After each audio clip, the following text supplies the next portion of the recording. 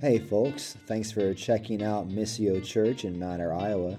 You are listening to audio recorded at our Sunday morning service.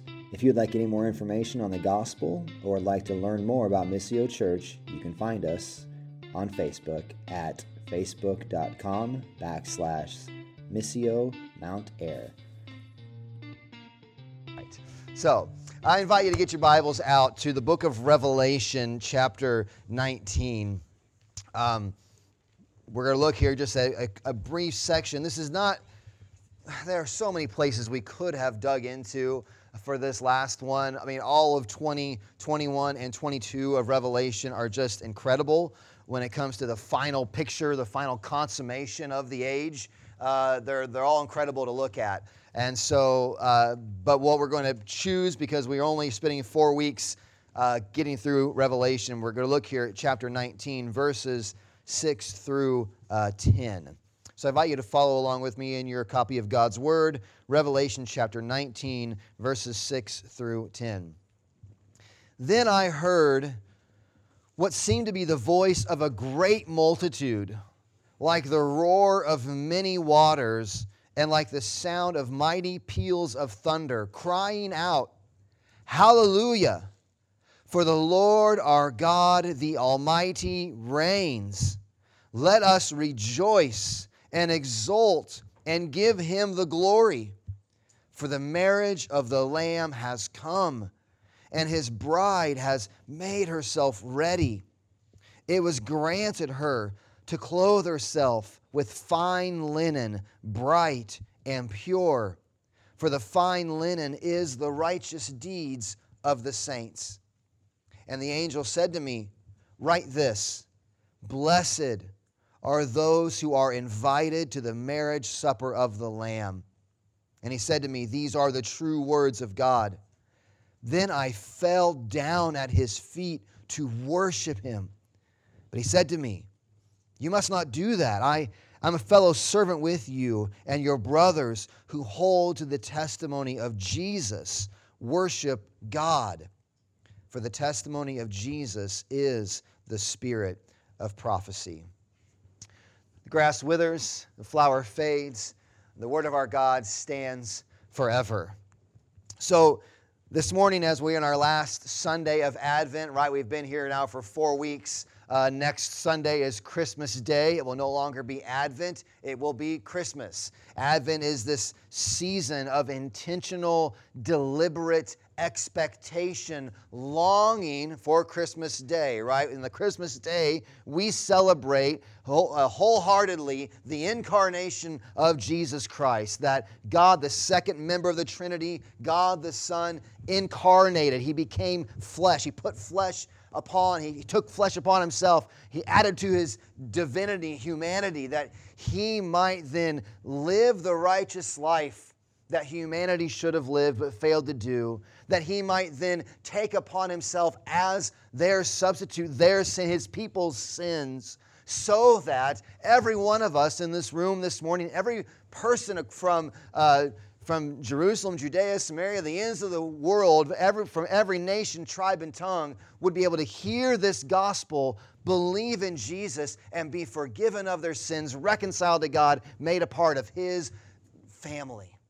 This is where Christmas, this is what we celebrate on Christmas Day, right? And that the coming of the second member of the Trinity into this earth. Advent is this intentional season of longing for that day to come, right? It is not meant to be 5 weeks of just Christmas. It is an intentional, it's the presents sitting under the tree, and you know they're there, and you can't wait for them, but it's not time to open them yet. You're aware that they're there. You believe that they are. You can see them. You know it's real, but it's just not yet. And so it's building anticipation for the day that the fullness of what's under the tree, to continue with that illustration, will become a reality. And Advent is this season of expectation, but it isn't just, right, this expectation of the incarnation, because Christ has come. He has put on flesh.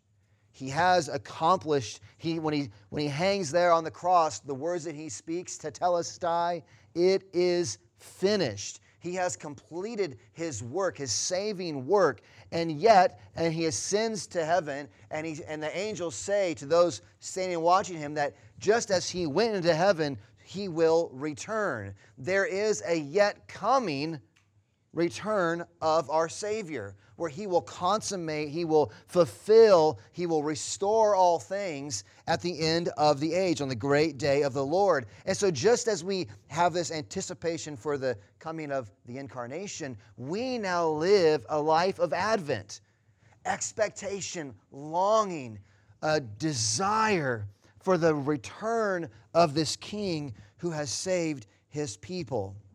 So we've been in the book of Revelation for Advent, which is kind of a weird place to go. And honestly, we haven't, not only have we not scratched the surface of Revelation, we've barely dusted the top of the shelf. Like there's so much that we could dig into and to look at. And Lord willing, one day we might, as Missio, get to have the fun of working through the book of Revelation. That would be a good time. But we are just skittering across the top of these big picture ideas and trying to remove some level of confusion and distaste for a book like the book of Revelation. Because not only is it a book that corresponds with Advent, it does so because Revelation is a book of hopeful expectation. It is a book of longing for a final joy. Like the joy is, and perseverance based upon a future joy is a theme of the book of Revelation. It is not just a Tolkien novel of just dark figures and hard illustrations to understand. At its core, at its heartbeat, it is a fitting book for the Advent, for the Christmas season, because it is a book of joy. This is a season knowingly marked as a season for joy. Maybe you've got decorations around your house that just say the word joy, right? Pajamas, maybe if you're a kid. My wife likes to buy different pajamas for the kids, and there's pajama set. Maybe it might say at different points in their life. We'll say they currently have them, or if it's times in the past, because they're getting older. But at one point, you had pajamas that just said joy, just the word joy. And you look around at Christmas decorations, it's a season meant for joy, a simple word thrown around in the decorating of this time of year. And we think of joy in places like the angel's announcement, right? The shepherds.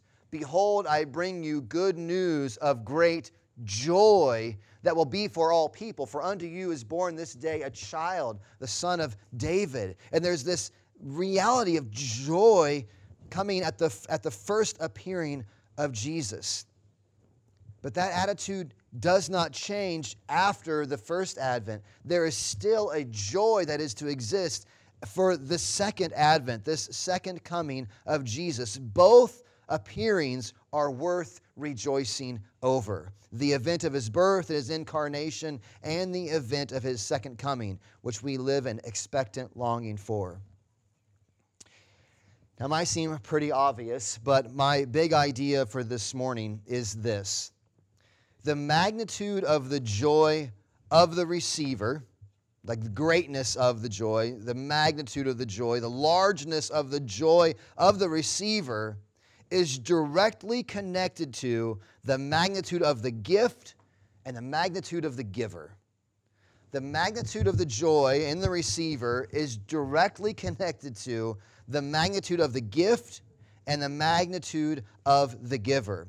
And we instinctively, we know this, right? Children exemplify it well, and maybe some of you adults, some of us adults, exemplify this as well. You might remember back to the day when you were convinced that a certain product, if you would get for Christmas Day, this is going to absolutely change your life.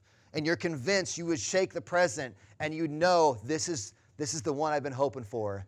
And my life will never be the same. Right, I'm going to open this rugby from Maurice's or whatever, and my life I'm going to be so cool. My life is never going to be the same. Right?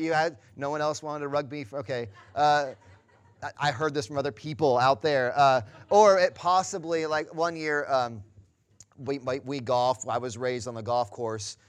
Never that good at it, but I was raised there, and I wanted a Ray Cook putter, because one of my favorite golfers, Ray Cook now is it's like all brands. Used to be an elite, awesome brand, and now you can buy a Ray Cook putter at Walmart. Didn't used to be that way. They used to be a lot fancier. I really wanted a Ray Cook putter, and my mom had gone to the specialty golf shop in Des Moines by the airport. Henley's? Kinley's, yes. Had bowling and golf stuff there. And so they had gone and they had special ordered me a putter. And I went down one day before Christmas to get the mail, and there was a postcard in there notifying my mother that the putter was in. Is that why you're a postman? That's why I'm a mailman. So I can figure out all the secret. My wife actually is frustrated. She can't really order much without me finding out because I bring the package home. Spreading joy. I loved it. Mom was devastated that I found out my gift beforehand, but it did not ruin it for me because I was getting this great putter that I was convinced was going to turn me into varsity top level golfer. You know, that didn't turn out either, but it didn't matter.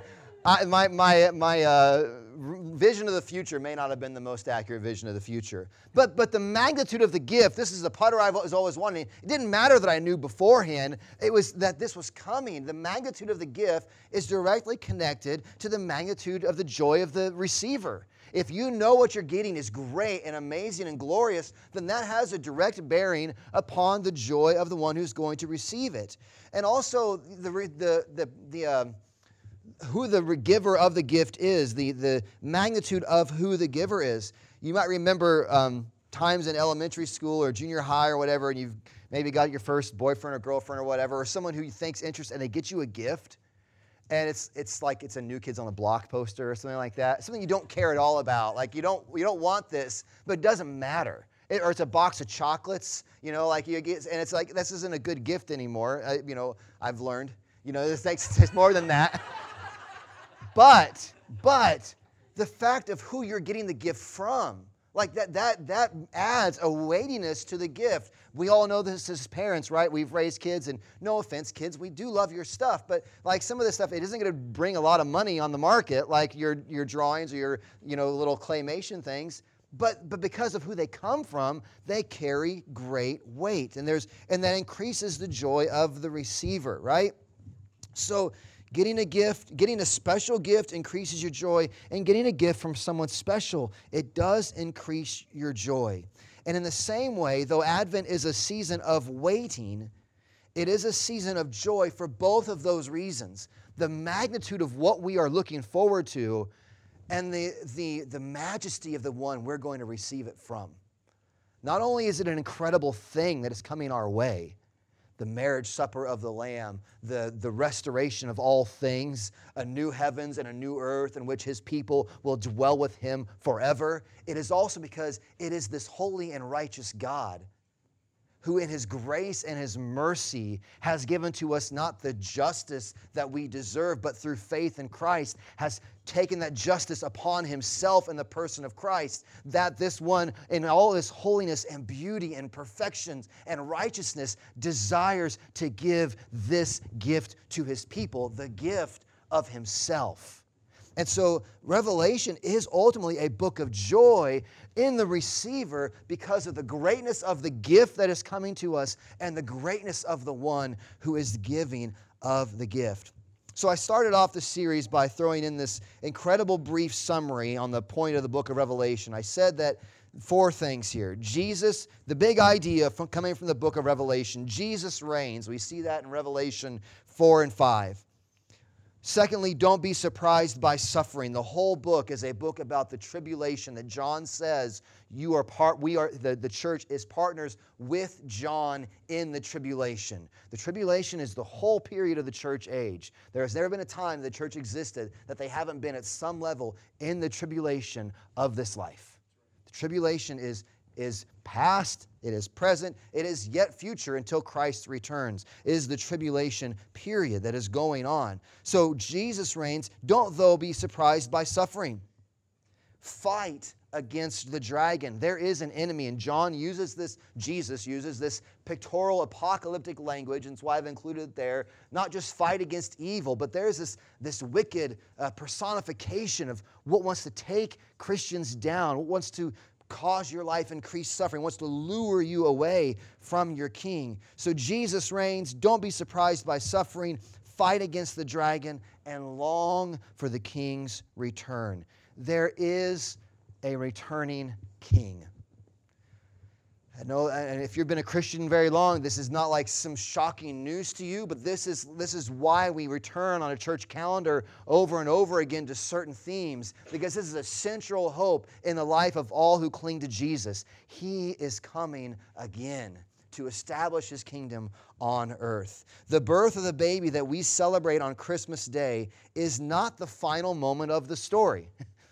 It's not the final moment of the story. The incarnation is an absolutely incredible miracle. It was, at just the right time, the next step in God's narrative of what He is working out in the whole of history. It's the next step in the countless incredible ways that God has moved on the behalf of His people to rescue them.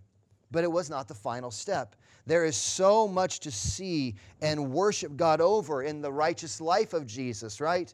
The substitutionary death of Jesus, the glorious resurrection, that we have a king returning who went into the grave for 3 days, really dead, and defeated it, and rose from that grave, walked out, took a walk to Emmaus for miles, when a resurrected, restored, renewed body. This king has defeated sin and death itself, and this king is returning. There is so much to worship God over, and what's incredible is that there is even more yet to come. This king is going to return, and He will gather His people to Himself so they might be with Him where He is, with Him, with God the Father, all with the whole Godhead, worshiping and enjoying Him for all of eternity. So we've looked at 3 different instances in this of the idea in the book of Revelation that this anticipation of a coming. Jesus repeats this over this. You see this in several places in the Scripture. This word actually, it's in the Latin Adventus. It's the same word we use for Advent. Behold, I am coming. We heard it in the Advent reading. Jesus says at the end of chapter of Revelation, behold, I am coming, coming soon. But we see this word here as well when in verse 7 of our text this morning. Let us rejoice and exult and give Him glory, for the marriage of the Lamb has come. The marriage of the Lamb has come. And there are so many things we could dig into in this passage.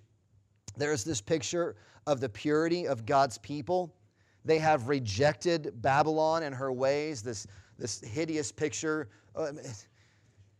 It's interesting to read. It's hideous and alluring at the same time. It's the beast, which is ugly and awful, and it's a harlot who has all sorts of impurity about her. But even John, there's a moment where John looks at her and he's like, this is a very attractive, alluring world system that wants to draw you into itself. But to skip all of that, the church has not followed Babylon. The church is not given into the world system. They have rejected the world system and its ways with all of its alluring behavior and all of its deceitful practices. And God's people are readied as a bride for her husband. A rejection of Babylon, pictured as a prostitute and a harlot who's made herself drunk with the blood of God's people. I mean, it's incredible language. But we see this world system symbolized in Babylon is defeated. You can flip a few places here, but you look at chapter 17, verse 14. They will make war, the prostitute, the harlot, Babylon. They're going to gather all the kings of the world together. They're going to make war on the Lamb. Verse 14, and the Lamb will conquer them. For He is the Lord of lords and King of kings, and those with Him are called and chosen and faithful. One of the interesting passages, there's a supper we're talking about here. Right, the marriage of the Lamb has come, and there's this great meal that we are called into. And you go on down into the chapter 19, and you see this other meal that's going on, and it's a very dark meal. There's the angel standing, verse 17. Then I saw an angel standing in the sun. With a loud voice he called to all the birds that fly directly overhead, "Come, gather for the great supper of God, to eat the flesh of kings, the flesh of captains, the flesh of mighty men, the flesh of horses and their riders, the flesh of all men, both free and slave, both great and small. And I saw the beast." This is a great Advent text, by the way. I can just feel the joy coming out of this. Verse 19, "And I saw the beast and the kings of the earth with their armies gathered to make war against him who was sitting on the horse." That's Jesus we see, or the rider on the white horse. To make war on the rider of the horse, sitting on the horse, and against his army. And the beast was captured, and with it the false prophet, who in his presence has done the signs by which he deceived those who had received the mark of the beast and those who worshipped his image. These two were thrown alive into the lake of fire that burns with sulfur. The rest were slain by the sword that came from the mouth of him who is sitting on the horse, and all the birds were gorged with their flesh. Merry Christmas. And I say it's a very, very stark picture. And what we see in this happening here is that the return of our King and ushering us into his glorious kingdom is going to come with it a full payment of the justice of his enemies. I want to say it. If you live in this world, you do. You know what it is like to suffer injustice. You know what it's like to suffer. You know what it's like to have things go wrong. You know what it's like to be persecuted at various levels, to be disliked, to have things go wrong. You know what it's like to suffer from illnesses, maybe even serious diseases. You know what it's like to have the breakdown of family. You know what it's like to have all sorts of people that you love that we have to watch die and say goodbye to. We know what suffering and what wrong and what pain and what hurt is. And this feast is one of the pictures that John is using to say that there is no one that in the final analysis escapes the judgment of God. All things will be made right. Those who deserve justice will receive it, which is a good thing, in that there is no escape. There is no that your suffering is not unnoticed by your God. The trials, the troubles, the evil that is done to God's people, though they may suffer for a season, it is not unknown to him. God keeps perfect books. And one of the reasons why we are so liberated as a Christian people to offer forgiveness, to extend mercy and grace, is because we know that in the final analysis, our God will do exactly what is right. He leaves nothing undone as it should be done. There is no one at the final day that escapes God's justice. You hear of court cases of or just convicted people who get off on a technicality and they can't have double jeopardy, and so they get away with heinous crimes. There's no getting away with heinous crimes. There is a final reckoning that we see here, but enough on that. So because that can be a great sense of resting in God and his ability to perform to perfection all of his righteous deeds. But what's the big idea in our passage this morning? Here it is. One of the clear points, if you take a big picture idea of this passage, it is this vast multitude that is gathered. And how do they feel about the coming of their king? How do they feel? If we were at a missional community group and we would say, let's make some observations, how many observations can you make about their attitude towards their God in this passage? And there are many, many indicators, repetitions. This is a roar of, the sound is so loud, it is a roar of many waters. We're all familiar with this. It's the rush of the crowd. You know, you hear it. You heard it yesterday when the Vikings came all the way back and beat whoever they were playing. You know, that great comeback. That crowd, the roar of many waters, is this just absolute, overwhelming roar of excitement. Hallelujah, they cry out. Let us rejoice and exult and give him the glory. They are overwhelmed with rejoicing. It's a rejoicing so great that this interesting section, like an interlude here where John brings in his own reaction, John is so overwhelmed by their worship, their rejoicing and what's going on, that he falls down and worships the angel in front of him. He falls down and he has to get corrected. And he's caught up in all this exaltation.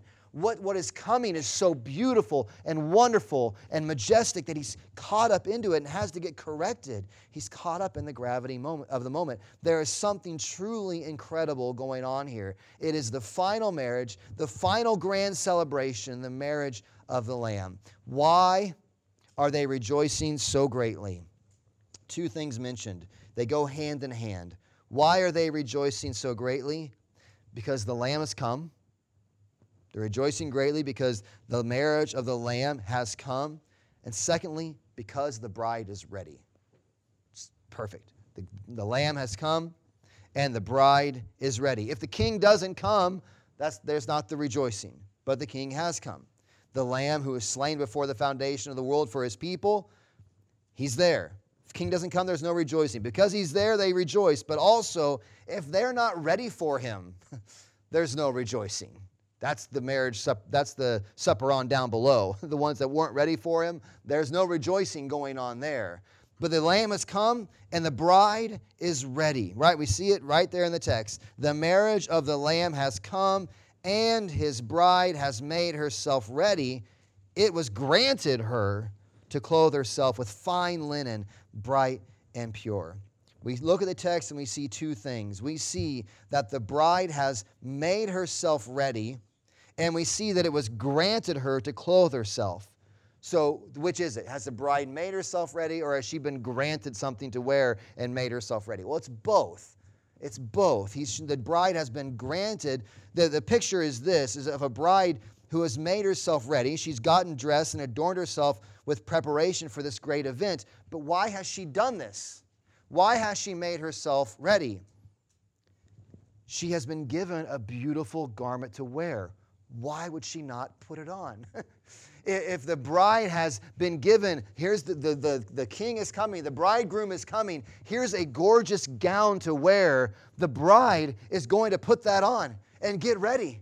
So the bride has made herself ready because she has been given something beautiful to wear. There's no way, having once received this apparel, that the bride is not going to put it on.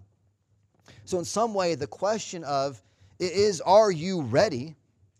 That there's this expectation, this longing that we are to be in. Are we ready? But that question of are you ready comes down to a deeper question, which is this. Have you truly seen the beautiful garment Christ offers for you to wear? Christ has given his people to wear. Do you see the beauty of what Christ has given his bride? Upon seeing that, we call it effectual calling, irresistible grace. But upon seeing the beauty of that garment, there's no one that wouldn't put it on. Have you seen it? Do you have your eyes opened to the beautiful gown, garment, fine linen, bright and pure that Christ has provided for his people? There is a garment of white, fine linen, a garment of good works, not performed by you, but performed by another, that then upon wearing it does provoke in you the good works as well. We'll get into that. That's a different time, different sermon. But Christ has purchased this clothing for you by his very own life and death. This garment, if you can hear my voice this morning, if you're still awake, this garment can be yours. This garment can be yours. Will you, like the bride in this passage, will we despise the filthy rags of this world system, the immorality that clothes us with garments of death and destruction? Will we repent from loving those rags and turn in faith to the Savior who will clothe you with his very own righteousness? There is no other way to prepare for this great coming day. But having been made ready by trusting in Christ, all the necessary preparations have been put in order and will be walked out. The Scriptures plead with us this morning. Blessed are those who are invited to the marriage supper of the Lamb. The Scriptures plead with us this morning. Make yourselves ready for His appearing by gazing upon the beauty of what He offers His people, clothing them, washing them in His very own blood, making them His own, forgiving them of their sins and transgressions, so that at this great final day they would not be found wanting, but found dressed in fine white linens, ready for their Savior, for their King, for their Master to return. There is no other way to prepare for this great coming day, but having been made ready by trusting in Christ, the Scriptures plead with us, make yourselves ready, trust Him, fight the dragon and his destructive ways, and long for the final reunion of God and His people. Lastly, what all of this knowledge of rejoicing does is meant to do, it is to empower us as we wait for the fulfillment of it. As I started out saying, like the kid with a known present under the tree, though the full realization isn't here yet, there is an overflow of that future joy into the present here and now. This is what is coming. Maranatha, come Lord Jesus, come. Just like Logan said, right? Maranatha, come Lord Jesus, come. That there's such a great future joy that it spills over into our present here and now.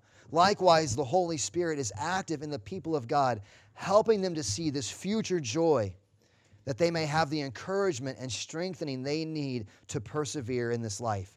You know, it's how Paul sees this coming, right? The famous passage there in 1 Thessalonians 4 talks about that those who are dead in Christ will rise first, and those who are left alive on the earth will join them in the air, and forever they will be with the Lord.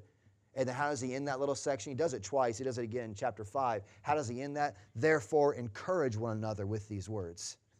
Encourage one another with these words. He then knows that there can be a future joy so great that it spills over into this expectant waiting. May the promise of that future joy fill our present, encouraging us, strengthening us, emboldening us, and provoking us, and in us all the worship that is due to our great God and Savior as we wait for Him. Let's pray. Father, I do ask that you would give eyes in this place this morning, and whether we could count many years as following you, or are yet this morning not sure if we are saving and trusting in you. From all across the spectrum, Father, give us fresh eyes to see the beauty of what Christ offers His people, that we in our sinfulness deserve, God, your justice and your wrath. We belong at the supper of wrath.